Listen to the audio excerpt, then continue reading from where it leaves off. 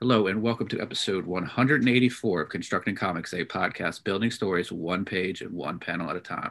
On this episode, we have an interview with Matt Campbell, creator of Mythica, now on Kickstarter. This is Matt, and I'm joined by Constructing Comics co host Noah. Hey there. Matt, thanks so much for joining us. Could we start off with a brief bio about yourself? And then after that, give us the elevator pitch for this awesome new book that's on Kickstarter. All right, I can definitely do that. My name is Matt Campbell. I am the creator of Mythica, but I'm also a publisher and CEO of Action Line Studios, which is located here in Colorado Springs, Colorado. I have been doing art professionally since about 2010, but I've been doing art all my life. My original background is from storyboarding and concept art for films, but I've had a couple of stories, in my mind for a while.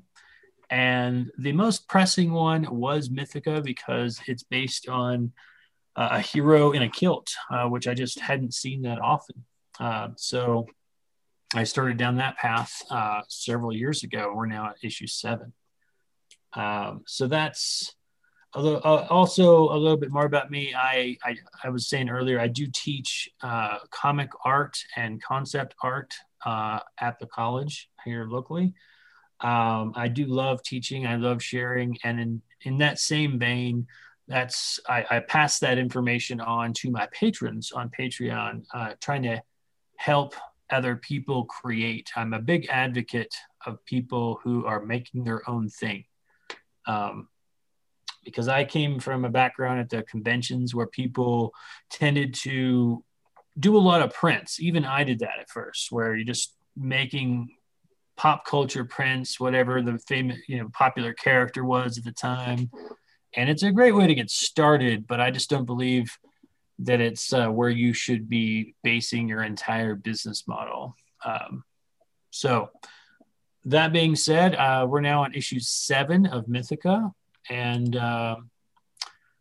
the premise of Mythica is basically that Mythica is a dark fantasy comic where a kilted Scottish soldier and a sultry super spy band together with some other characters to fight monsters and demons and vampires in the middle of World War I, with war raging on around them. During the process, they discover that they have abilities, and they end up in a situation where the governments of these different warring factions realize there's people out there with abilities, and they start hunting them down. So they end up on the run from the people they're trying to help. But it has a very thick Celtic lore, the Tuatha De Danann and fairies and stuff like that. So it's a really fun comic, but it is dark sometimes and violent, like you might find in Game of Thrones or something like that. And this new issue takes us to Scotland, the hometown of one of the main characters, Magnus McDraken. So that's exciting. All right, I feel like I'm rambling now. No, that was very good. That was you mentioned a lot of, your background was very interesting, and I'm sure we'll delve into that in some of the interview. But the concept that you gave there with that elevator pitch is really cool. So what is your role on this book with the background? Are you the writer and the artist? That's a great question. So we're now on issue 7. I conceived the characters first. I came up with their designs when I was still in college. And I kind of saw an overall plot that I wanted to do, but I knew at the time that I really wasn't the type of writer that could break things down into these great scenes and transitions. I just didn't have that writing experience. So I reached out and eventually hooked up with the first writer, William Tooker, and he helped me write like the first 3 issues. And to say that was a daunting task for him was an understatement, because he had to basically get into my head and discover who these characters were while he was trying to help me write this. Whereas I'm more of a director, I see through the lens of a film director's eye. So I'll see a scene, and I'll have all these scenes in my head, but there really wasn't a coherent, string to tie them together yet. And that's what William brought. Then around issue 3, he got caught up with some other stuff. So we transitioned to another writer named Meg Brubaker, and she helped me write the next few issues. But by issue 6, wrapping up issue 6, which was the first book, and then I started doing some of my own. And then issue 7 is the first book that's completely written by me as well. But I do all of the interior art right now for all 7 issues. And so it's been a lot. I do the coloring, all that stuff, because that's what my background was. But now what I'm looking to do in the future is pick up the pace. So I'm looking for, colorists to kind of match the style that we've already, set a little bit, where I'll just focus more on the line art. And then I have been hiring colorists and guest artists for the covers for quite a while now. But yeah, that's pretty much my role. Interesting. So you had it seems like you had the idea of a hero in a kilt. You had some basic sort of maybe character designs and some maybe some attributes to those characters, some basic ideas of where you wanted the story. And is that what you turned over? Was it William, the first writer? Yeah. So when we sat down at the beginning, just to give you an example, I had pretty clear ideas about one of the main characters, Magnus McDraken. He's our kilted Scottish hero. But we knew we wanted to have sort of a team feel of several characters. And he helped me introduce one of the characters. Her name is Kimberly. And she's sort of this younger, naive girl who loses everything at the beginning of the first book. The first book is 6 issues long and introduces most of these characters. And she loses so much. And so then from then on, she kind of looks to all of these other characters as her new family. And without knowing it, the story actually is more about her journey and kind of a coming of age type of thing, where she goes from naive, young little farm girl to being side by side with this, Celtic warrior and this spy character and a couple of others, and she's learning from all of them. And so that's something that he helped introduce, and now it's kind of like a big part of the story. And I probably wouldn't have come up with that all on my own, so I have to definitely give him credit for that. Very cool. And why the setting of World War One? A lot of modern fiction sort of is set in World War Two. Why did you make the decision for World War One? I'm so glad you asked that question. That was another thing that William and I worked out together. One of the early premises that I wanted to have for this story was that I wanted to have our main characters on the run from all these different governments. And originally, the idea was just set in modern times. It was going to be something more akin to like the Iron Druid, where it's taking place in modern times. But it became pretty evident that with all the technology and satellites and stuff like that, it was going to be a big challenge to have these characters, stay hidden. So we decided, well, let's push it back in time. And we actually did look at World War II and immediately said, yeah, everybody's doing that. So we explored a little farther. And when we looked back at World War I and I started researching it, I fell in love, because this is a time period where there are now steel ships with big howitzer guns on this ocean, yet there are still sailing ships with old cannons on the ocean, and there are tanks, but there are still horse-drawn wagons. So there's just this mesh of society changing, and it has a kind of a almost a steampunk feel, but not on purpose. It's just that happens to be what's going on at the time. And so I really love that because that allowed the characters to be able to go out on the ocean on a ship and not be caught for a long time or hide easily. But it also just gave us a really beautiful yet dark aesthetic, because whenever you're in the war part of it, it obviously gets very dark and gritty. So yeah, that's how we ended up there. That's very cool. And my next question kind of goes along with that, but why is it important to you that sort of like the main character has that Scottish heritage? Is that something that's close to you, or are you, obviously your last name is Campbell, so I mean, is that your heritage as well? Yeah, absolutely. So I've grown up very proud of my Scottish heritage. I'm, born in America, so was my dad, but it was always something that we did together. We would go to the Highland festivals together.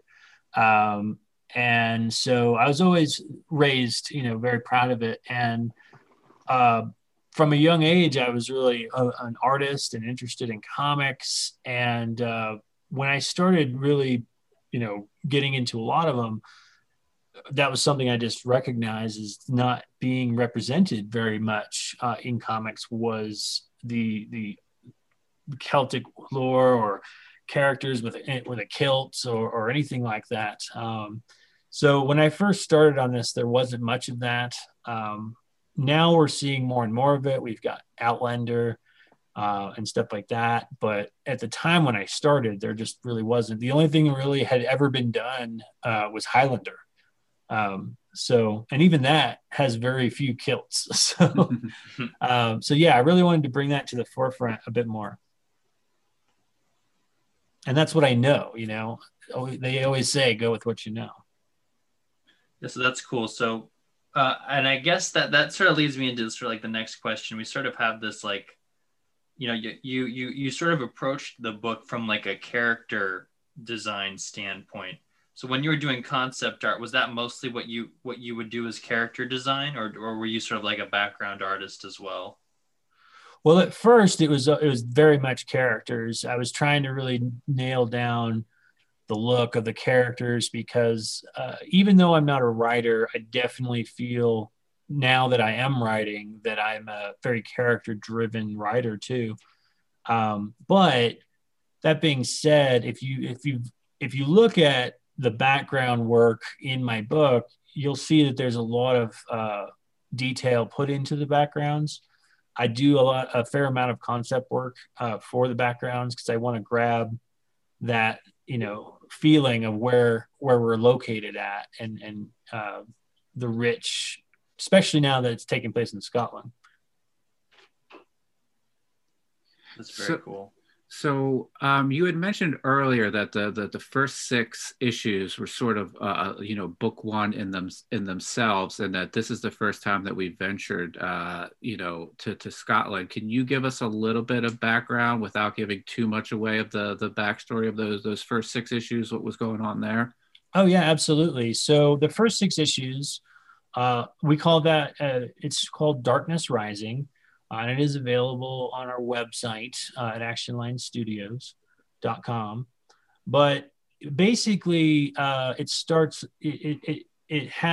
introduces us to this Belgian girl, introduces us to the time period, and she starts having these dreams about this Scottish character. And, she lives in Belgium, so it seems out of the ordinary that she would dream about something she's never seen.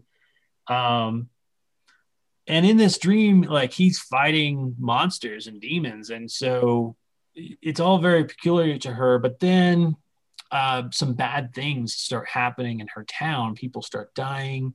And next thing you know, the entire town is getting like, uh, sieged by monsters, and she's basically on the run as people are dying left and right. And all of a sudden, this Scottish character who she's been dreaming about shows up, and so we start putting these pieces together of like they're connected somehow.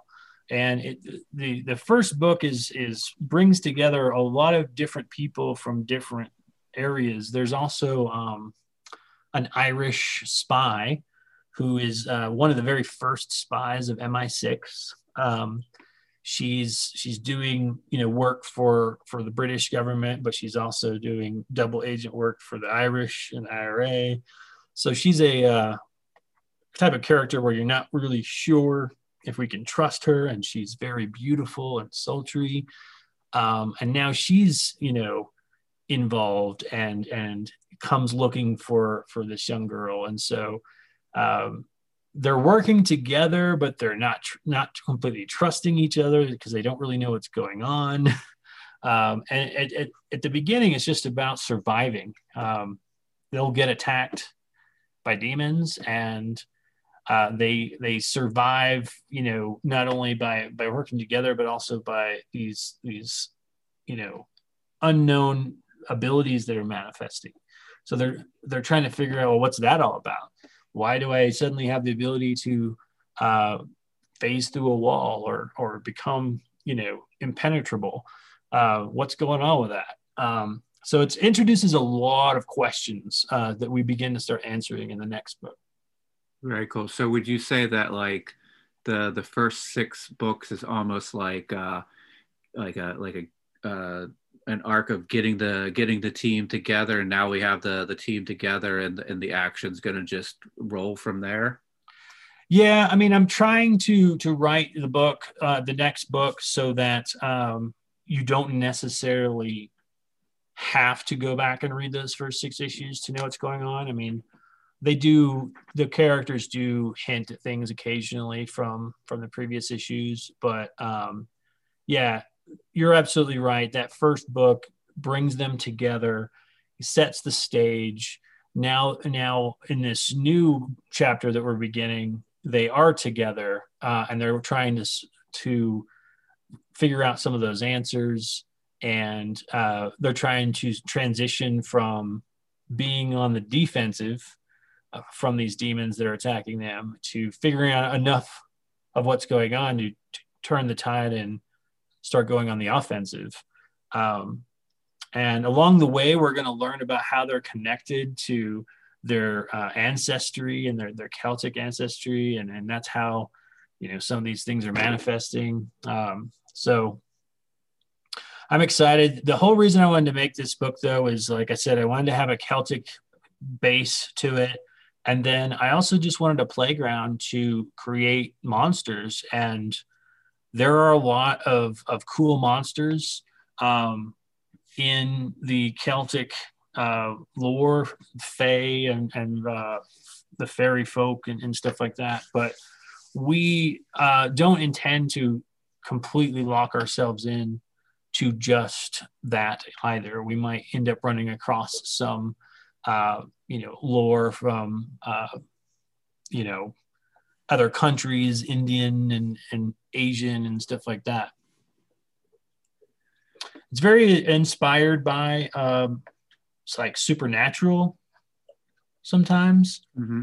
where they kind of have like different monsters they fight, but then there's always like a larger story going on as well. Very cool. Yeah, that would be, an awesome sort of model for comic book storytelling as well, because you sort of can do the, where it's like the monster of the week. That's sort of like the monster of the issue, but then sort of they all sort of tie together to this overall sort of place that the team needs to get to. If we can, I'd like to take a step back and talk a little bit about process with you. You had mentioned that you've got to start in storyboards, and it seems like storyboards and comic book pages are very close in sort of the method of storytelling? I know there's things that you can do in comic books that you don't necessarily do in storyboards, but how much of that storyboard work has sort of informed how you make a comic book page? I think that's a great question. I think that when I first started, my pages, if you look at the first book, issue 1, especially, you can see that my layouts and my panel layouts tended to be more cinematic. In fact, who was it? Mile High Comics, the representative from Mile High Comics, quoted as saying that it was the most cinematic comic book story in the last 10 years that they'd seen. Wow. But I actually had got the opportunity to sit down with Greg Capullo, and we took a look, and he's like, this is great, but you're not utilizing the comic book medium to its full extent. So we sat down and worked on that. And so over the course of, time, I've started to incorporate, more of that. What you can do with comics is stretching panels and breaking outside of panels. Whereas I didn't do that as much when I first started. So that would say is the big difference, is that I'm used to looking through the camera. I'm used to the terminology of, close-ups and wide shots and low angles and high angles, all the stuff that comes with cinema.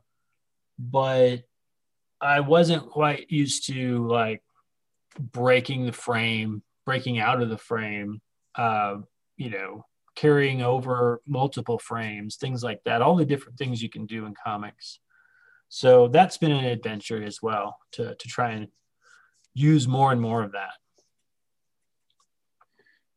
Interesting. And so another process question would be, early on in this process, you had the idea for the story, the character ideas, but other people were writing it.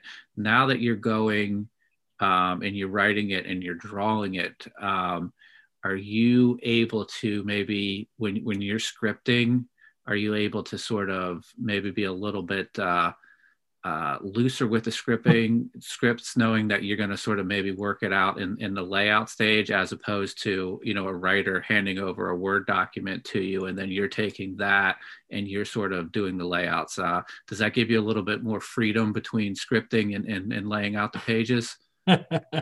Yeah. I try to not, take too much advantage of that, because I do know that at some point I need to hand this script off to a letterer and make sure that it makes sense to them.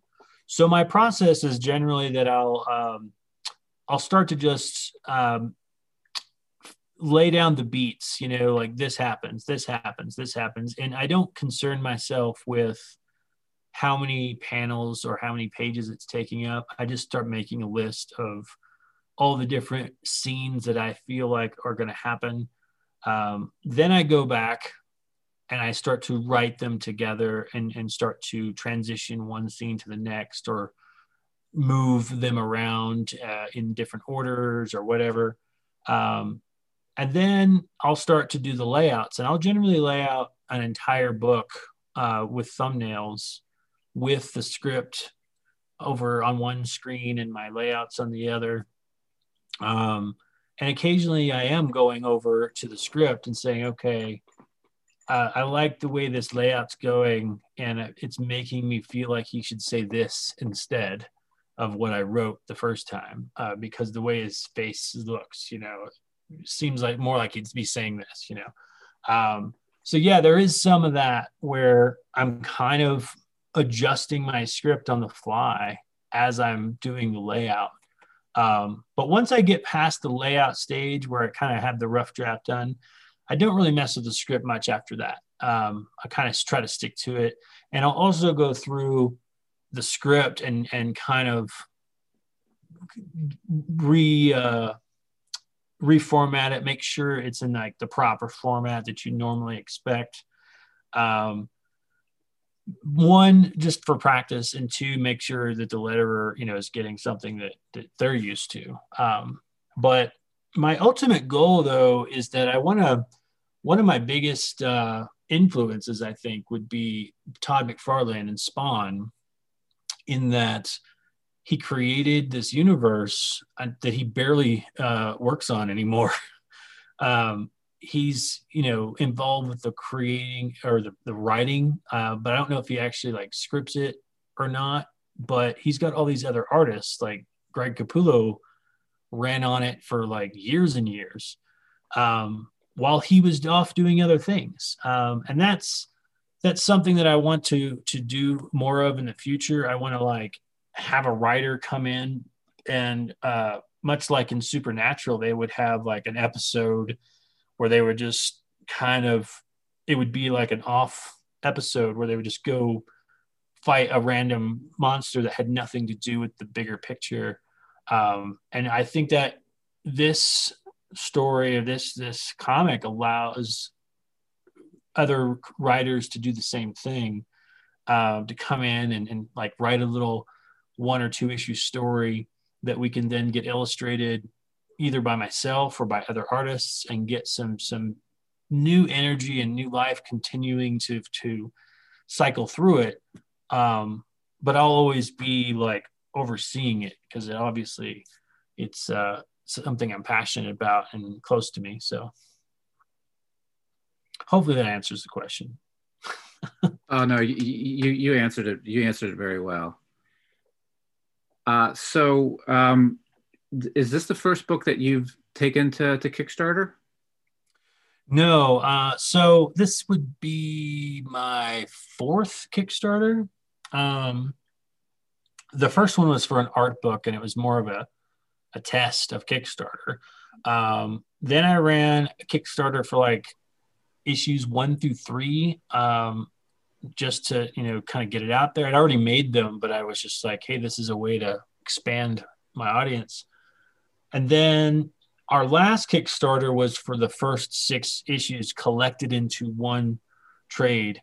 And we had it available in softback and hardback. And it blew up. We did like, 3 times goal, and had, to create some stretch goals on the fly, because we didn't expect it to do so well. We made goal in like 5 days.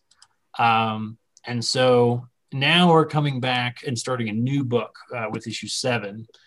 We expect that this book would be 4 or 5 issues, and it'll be a self-contained story, and then we'll move on to the next book. But that's kind of how I work. Is I'm always thinking about a graphic novel length story, because those are what sell better anyway. But it's just nice to have a complete story. Mm-hmm. So yeah, this is going to be Kickstarter number 4. That's pretty awesome. And so you sort of, to go back to sort of your grander vision of of what you want from the series, with, guest writers and artists coming in and doing and working their own thing within this world, and you just sort of being the showrunner. Mm-hmm. Are you incorporating any of that, like at this stage, like, with the Kickstarter? Are you having artists come in and do covers and or pin up art or anything like that? Yeah, I'm glad you asked that question. So for the last several issues, even in issue like all the way back to issue 3, we had guest cover artists. So they would have like, a limited alternate cover or something like that. But this issue, not only do we invite some more people to have some pinups in the back, but I have a short story that is a 6-page story that I wrote that sort of takes place like 10 years ago, when our main character Magnus was just a soldier in his army, and there's no powers involved. There's no demons involved. It's just kind of like going back to the days of like Sergeant Rock, only with World War I, or before World War I. It's like the Boer Wars. And so I wrote a 6-page like teaser as a way for this new upcoming artist. His name is Caleb Addy. He's got a very splashy, like splattery, style, almost like Jason Sean Alexander. And he's trying to break in. So I was like, okay, here's what we'll do. Draw this story. I'm going to pay you for it regardless, but if we can reach our goal of backers, like 150 backers, then we're going to include that 6-issue or 6-page story into the back of the book. And it'll be his debut as an artist, but also introducing, that whole platform of starting to have new stories and new artists. And so, the other thing I'm doing is handing that story off to another writer, and allowing him to run with, the rest of that story. I only wrote like the first few pages as a starter. I was like, okay, here's the situation. Here's where they're at. Here's what their dilemma is, run with it. And so if it all works out, we'll have a new sort of new title, probably. We'll probably call it like Black Watch or something, because that was the name of the Scottish regiment back then. But I haven't checked to see if that name's taken or not, so I don't know. But that'll be an introduction of like another line of stuff based in this universe, written by and illustrated by some other people. That's got to be cool to sort of start realizing that part of your vision, to just sort of make it real. That has to feel great. Yeah. I mean, sometimes you're aware of it. You're just like, when you like right now, when you're bringing it to my attention, you realize, yeah, it is pretty damn cool. Other times you're just so caught up in all the stuff that needs to get done that you forget just how cool it is that you're building a universe based on some ideas you had, years ago. But yeah, it seems like you might be laying the groundwork to get yourself to be the Todd McFarlane of this universe. I would love that, to be honest, because I want to draw as long as I possibly can, but I'm in my mid-40s now. I'm still going strong, but I know that with each passing year, I have less energy to stay up all night drawing like I used to. Mm-hmm.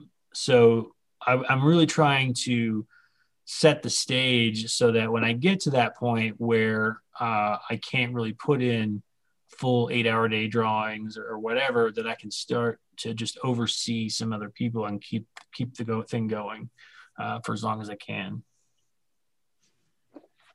So this will not be your first Kickstarter. You did the art book, you did the collections in the past. Mm-hmm. When we have folks on that are running a Kickstarter, we'll often ask them about sort of the how they maintain their sanity during a Kickstarter. You have that experience. But what is it going to be like for you? We're recording right now a little bit before you hit that launch button, but very soon you're going to be hitting that launch button. Right. So how are you going to handle refreshing the page to see where you're at with your funding goal, or do you not obsess about that kind of thing? Oh, I'm sure I will obsess about it a lot. That's just my nature. And the problem that I have is that there are so many ways out there to market. You can market, via email. You can send out stuff on social media. You can be on shows like this. And when I'm in the mode of promoting a Kickstarter, I can't shut it off. Like there's never a point where I'm like, I've promoted enough today. I can just let it go and relax. My brain's always saying, okay, well, what Facebook group have I not posted on today? Is there one, that I can go put something on? Who else can I send my stuff out to? And it can get daunting because I need to be spending that time like working on the next book or something like that. Especially since I want the next book to come out, later this summer. So yeah, that's the part that drives me crazy is learning how to separate my roles and wear the different hats and then know when to take those hats off and put on my artist hat. Yeah, so that is a question that we ask folks from time to time. It's a sort of the promotional piece and the creative piece. Do you dedicate a certain amount of time, like on a? Do you schedule out your day that like you're going to try to hit certain social media at a certain time, and then you're going to step back and maybe go to the drawing table for a little while, or is it just are you just sort of doing it as you feel you need to? Well, I'll be honest with you. I try to set a I try to say, okay, I'm working on 2 books. I'm illustrating 2 books right now. One's my own. One's a new title that I didn't write, but we're going to be launching through my publishing company, Action Line Studios. But so I know I have to dedicate a certain amount of time to working on those pages every day. So I'll block out time on my calendar. Okay, from 8 a.m. to noon is just working on artwork for Mythica, and then at noon I'll take a break for a couple hours and do some social media stuff. But it doesn't always go that way. I generally have, especially if I'm at the computer, I have multiple screens. I generally have one of them open to at Facebook at all times.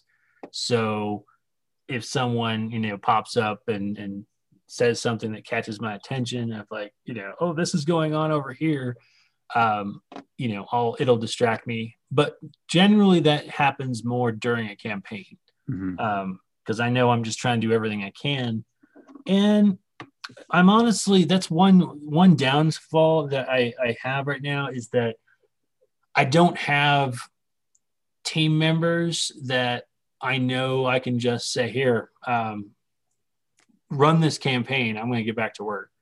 And so most of the people that are on board with my team, they know other things. They know, I got one guy who's really good at Facebook ads. I have a letterer who's a brilliant letterer. I'm working with a colorist, but those people are not, marketing promotional specialists. So I still feel like I'm wearing that hat, and my goal is, as soon as I can, try to find somebody that can work with us and take some of that load off for sure. Interesting. So you had mentioned that you're working on another book for your studio. So that's going to lead me into the state of trying to make comics in 2020, where we don't have the ability to go to conventions and sort of hand sell the books there. So what have your experiences been in 2020 trying to be an indie creator and run a publishing company? Well, at first it was a big hit. I mean, I definitely had multiple conventions and appearances at comic book shops scheduled throughout every year.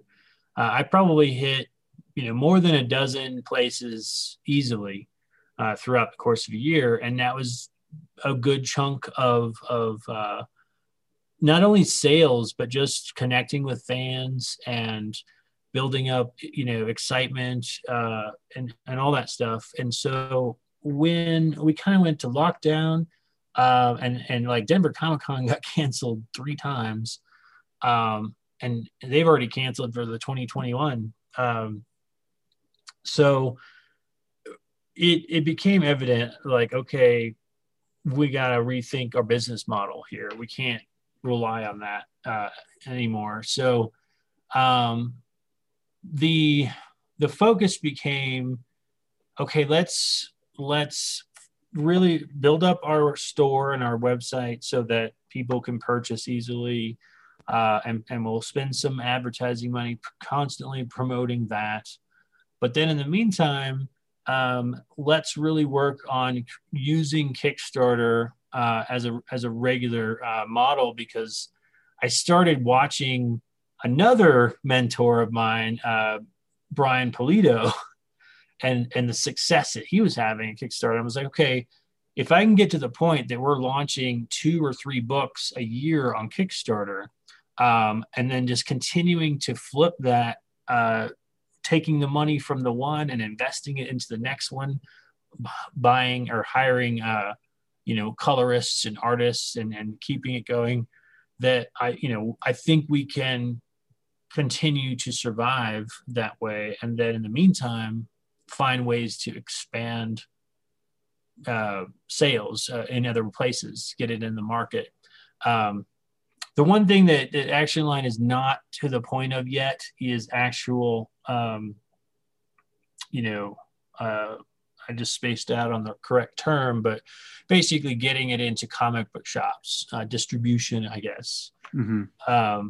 I haven't tried to run through anything like Diamond, or tried to sell in Previews magazine. And the main reason I haven't, to be honest, is that when I was traveling around and going to conventions, I would go all over the country. And I went to places like New Orleans 4 times in a row, like 4 years in a row. And there were fans there that loved the book. But I would go to the local comic book shop and I would say, hey, this is going crazy at the convention. Will you carry my book? And they're like, hey, we don't do that well as a comic book shop. We can't buy every indie comic that comes out on the market. The best we can do is support our local artists. So unless people are walking into the shop asking for Mythica, we're probably not going to buy it out of Previews magazine, even if it's in Previews magazine, because we just can't afford to have something on our shelves that's not absolutely going to sell. So I heard that a couple times from a couple different comic shops, and I was like, okay, right now, I don't think going through Previews or going through Diamond is viable. Maybe later, but not right now. So right now, it's all about just connecting directly with the fans, selling directly to the fans. And there's a lot of still mailing and shipping that I do myself. Interesting. We had a conversation with another creator not too long ago, and his experience with taking his book to a LCS was very similar to what you just described. And it's sort of a difficult position for the shop to be in. It's easy to sell a book that has Spider-Man or Batman on the cover, but depending on the size of the shop or the size of the crowd that's coming in there, it might be difficult to do. But we've heard that a lot as well, as the trying to go into a shop and hand sell your book to them. It's really difficult right now. Yeah, I mean, my goal as a small indie publisher, is that if I can blanket every comic shop in Colorado, which will probably cover, gladly carry my book because we're a Colorado creator. Once I cover every comic shop in Colorado, which, we're probably maybe covered by maybe a third right now. There's still a lot that we haven't reached yet.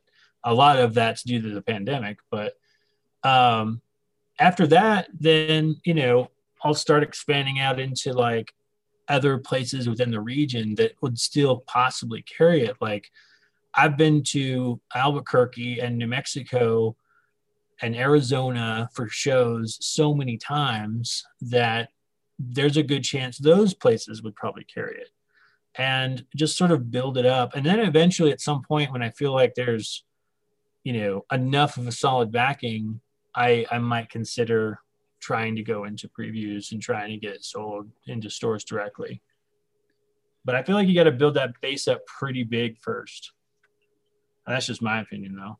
No, a lot of what you're saying makes a lot of sense, and you know, the experiences that I've had, or the experiences of other creators that we've talked to, are pretty much in line with that. And I think what's great is that we do have the platform like Kickstarter to sort of have the ability to attract people to a story, to a book, and then deliver that directly to them. There was one month where I think it was November, where if you would have calculated all of the sales from comics and Kickstarter, it was like the third publisher behind Marvel and DC, which was really interesting. Yeah. I mean, when you consider what's being produced through Kickstarter, I mean, there's no arguing that indie comics are exploding right now. But going back to the whole idea of selling into local comic shops, do you guys remember a publishing company called Red 5? Yes. They did Atomic Robo. Mm-hmm. So back when I was doing conventions early on in like 2010, 11, 12, 13, everywhere I went, I would see the CEO, I think he was the CEO of Red 5 at these conventions. And he was just like the advocate of these books. And he would have all the books out there, and he was basically building the fan base and the audience. And he did that. I don't know how many years he did that, but he traveled all over the country, going to as many shows as he could for a long time, before ever finally putting the products in previews and getting it distributed. But by that point, people all over the country had heard of Red 5, especially Atomic Robo. Mm-hmm. So when they put it in the books, people were like, oh yeah, I've heard of that. Yeah, I'll buy that. And I think that's what it takes, you know, like, yeah, the local population or my online fan base knows what Mythica is, but does a comic shop in Ohio know what my book is? Mm-hmm. And that's where it comes down to, because that's going to who's be buying it. So I think that you know, there's still a lot more to do for growth for Action Line, for sure. Very cool. So, you know, it seems like you're going to be in the world of Mythica for a while, and I know that there's another title that you're working on for Action Line. Yeah. Are there any other like stories or genres that you would like to tell stories in? Well, you know, I've always wanted to play in some sort of sci-fi world. I don't know if I would want to write it, or if I just want to like draw somebody else's, but some world where you can kind of just make up the lore and make up, you know, the history, everything. That's one of the things I love about Star Wars. You can just keep adding alien races. You can keep creating new ships and new weapons because it's a fantasy. Mm-hmm. So any type of atmosphere like that, where you know, the creators get to just really have fun making, you know, new things, is the stuff that I enjoy the most. Awesome. Yeah, it seems like we're also finding that folks that you know, like to tell action adventure stories that might sort of delve into sort of horror and you know, battling monsters. It's not much of a stretch for them to want to do a sci-fi book as well. It seems like it's a easy way to sort of almost tell the same stories, and they're very close, but it's you know, there's different things that you could do, but it seems like everybody who likes to dip their toes in sort of action adventure horror also would like to dip their toes into some sci-fi space stories. Right. And you know, that's another area again that I don't think I've ever seen any kind of Celtic brought into. Like when you think of sci-fi, there's so much Asian influence all the time. Like even Firefly, which I'm a huge fan of, they would speak Mandarin when they cursed. You never saw any like, Celtic or Gaelic or any sort of, any of that kind of background. And so I would probably be looking for ways to introduce that as well, like a futuristic version of it. Because again, it's something that I haven't seen. Well, I would be interested to see the Celt spacesuit, how that works. Might have to be plaid pants or something. I don't know. That would cover it. Awesome. Well, Matt, I'm really excited for this book. You provided us a preview of it, and it was really exciting. I enjoyed everything, the art, the storytelling, the pacing. Noah, do you have any final thoughts or questions as we finish up here? No, I just think it's really cool what you're doing, and it's really it's just so cool to see that you're trying to diversify comics. Not because of some, and not, mainly because of some, just deep love of heritage and a deep love of storytelling. And that's really inspiring. Thanks. Yeah. I mean, I feel like, I've always been a big believer in like, storytelling, visual storytelling, but also in just going with what So, that's I don't feel like I would do well to tell stories that I'm not familiar with the background of. But I got a question for you guys. Both I don't know if both of you got a chance to look at that preview, but if you were to give a few words in a spoiler-free way about what your takeaway was from that issue 7 preview I sent you, what might we quote you guys as saying? Wow. I wasn't able to actually get around to opening up the preview, so I'll let Matt go. All right, cool. So do you know the Image series 5 Ghosts? 5 Ghosts. I don't. Oh, there's a character who can sort of inhabit the body of different ghosts. One's like a Sherlock Holmes character, one's a samurai, and so it's sort of set almost in the same time period as that. So I would say that this is almost like I get a vibe from that, but I also maybe like. It feels. I know it's set in World War One, but I feel like there's a lot of like Indiana Jones to it as well, sort of like going to castles and right. There's there seems like there's secret rooms, compartments, and you just sort of finding your way. You're going to get into these tricky moments. There's a there's a scene with the car at the beginning, and it's sort of very Indiana Jones way to sort of be on the brink of disaster and get out of the situation with this really crazy maneuver. So like I got a lot of Indiana Jones from it as well. Nice. Yeah. That's a great compliment. Yeah. Awesome. No, I really enjoyed it. So as we close up, can you let folks know where they can find you online and do the pitch for Mythica on Kickstarter one last time? Yeah, absolutely. So you guys can find the Mythica back issues at actionlinestudios.com, or you can also find us on Facebook at Action Line Studios.